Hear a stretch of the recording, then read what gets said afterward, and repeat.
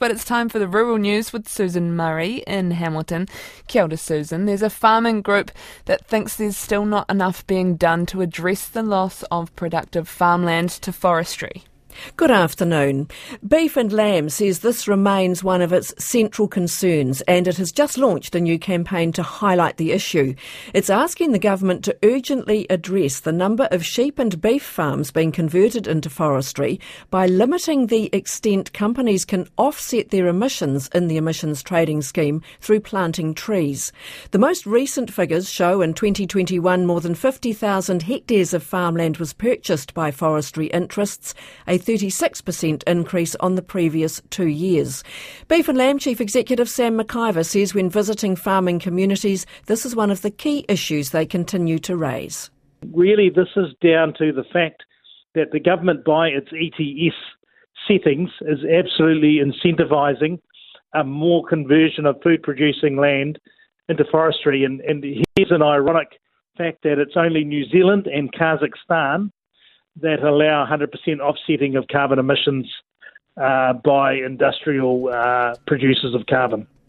Sam McIver says it is wrong that farmers make more money planting entire farms and pine trees, and policy settings must change. Instead of converting whole farms into carbon farming, why not support farmers to do that as part of their business, which still allows that productivity and food production to happen.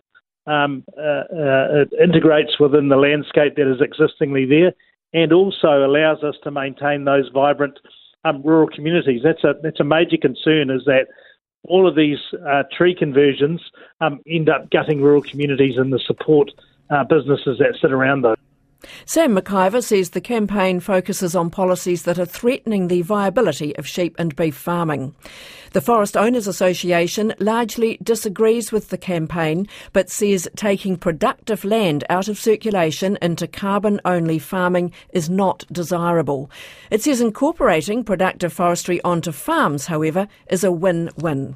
The Forestry Minister, Stuart Nash, says in response to a Climate Change Commission recommendation, it is considering how the ETS can be amended to provide more gross emissions reductions.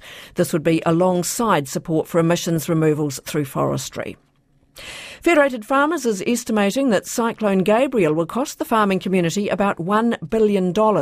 It says this includes income disruption, infrastructure repairs and crop and orchard restoration bills. But Chief Executive Terry Copeland says that is only a best guess, as some farmers still haven't been able to access all of their properties to assess the damage. And the wool sector is investigating coastal shipping to get wool in and out of Napier after Cyclone Gabrielle knocked out key infrastructure. Hawke's Bay is a major wool hub in Aotearoa, but flooding has damaged the large wool scouring facility in Napier. Andrew Coe says the industry working group Wool Impact says one option is shipping bales to a scouring site in Timaru. We've been working with the brokers, merchants and the wool scour in the Hawke's Bay area, looking for ways in which we can keep wool moving. This is a busy time of year in that Hawke's Bay area for shearers, for shearing time, and so what we're trying to do is keep that wool moving, getting it processed through the scour. We're looking at bringing wool down to the South Island. Andrew Coe says coastal shipping options would reduce pressure on the road network. And he says if this can be pulled off, it'll help keep export markets well supplied. Time now for the latest from the sale yards around the country. We have our regular guest, Suze Bremner from Agri HQ, and she says there is a bit more hustle and bustle in the yards this week.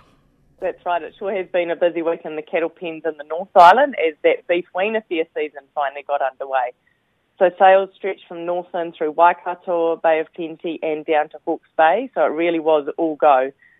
Since most regions have had good growth and returns for finished stock have been reasonable, the fair results have actually been really pleasing to sellers. In fact, the steers have matched record levels that were set in the 2018 season. So prices for steers have been up around $150 to $190 on last year, and the average traditional steer price over the North Island sales that Agri HQ cover was $980, while the heifers have averaged $785. What about other bits of the cattle market? Well, in contrast, the dairy beef weaner fair season is winding down, and that'll start up again in October. But like the beef weaners, the demand has really picked up, and the sales held in the last few weeks have favoured the sellers. For the January to March fairs, the dairy beef steers have averaged $796 and the Friesian bulls $660. And time of the year, the pens are starting to fill up with lambs, aren't they? Well, that's right. So store lamb supply is slowly picking up at the yards around the country. Though in the North Island, a lot of people held on to lambs this season since the grass was so abundant. And now for some, getting them out, of course, off the farms is an issue. Paddock trading has also picked up, and that's meant a slight softening in prices since they're getting easier to come by. So at Fielding last Friday, most of the male lambs sold for $100 to $140, and the ewe lambs were making $85 to $125. And at Temuka, nearly 5,000 lambs were offered this week, and the mixed stage ranged from $66 up to $126. Suze Bremner from Agri HQ, thank you. And finally, one of Greytown's few remaining orchards is opening its gates this weekend for a Pick Your Own Apples as a way of beating the labour shortage and rising costs. Last season, most of the Wairarapa orchard's crop was left on the ground as it was too difficult to export during the pandemic. Molewood's Merrin Cook says it's a bit of a return to the old days when Greytown was a mecca for people coming to pick their own fruit. I think it's the whole immersive experience. I mean, as you can hear, you're surrounded by cicadas and birds, and you're in the middle of all these green trees. It's just so lush, and it smells really nice. It's the whole experience of picking warm fruit off the tree and being able to eat them straight away when they're still warm from the sun. Merrin Cook, and the family's not letting go of their orchard despite rising costs and the temptation to sell for housing. And you can hear more on that story on Country Life this evening and tomorrow morning after 7. But for now, that ends the rural news for this week.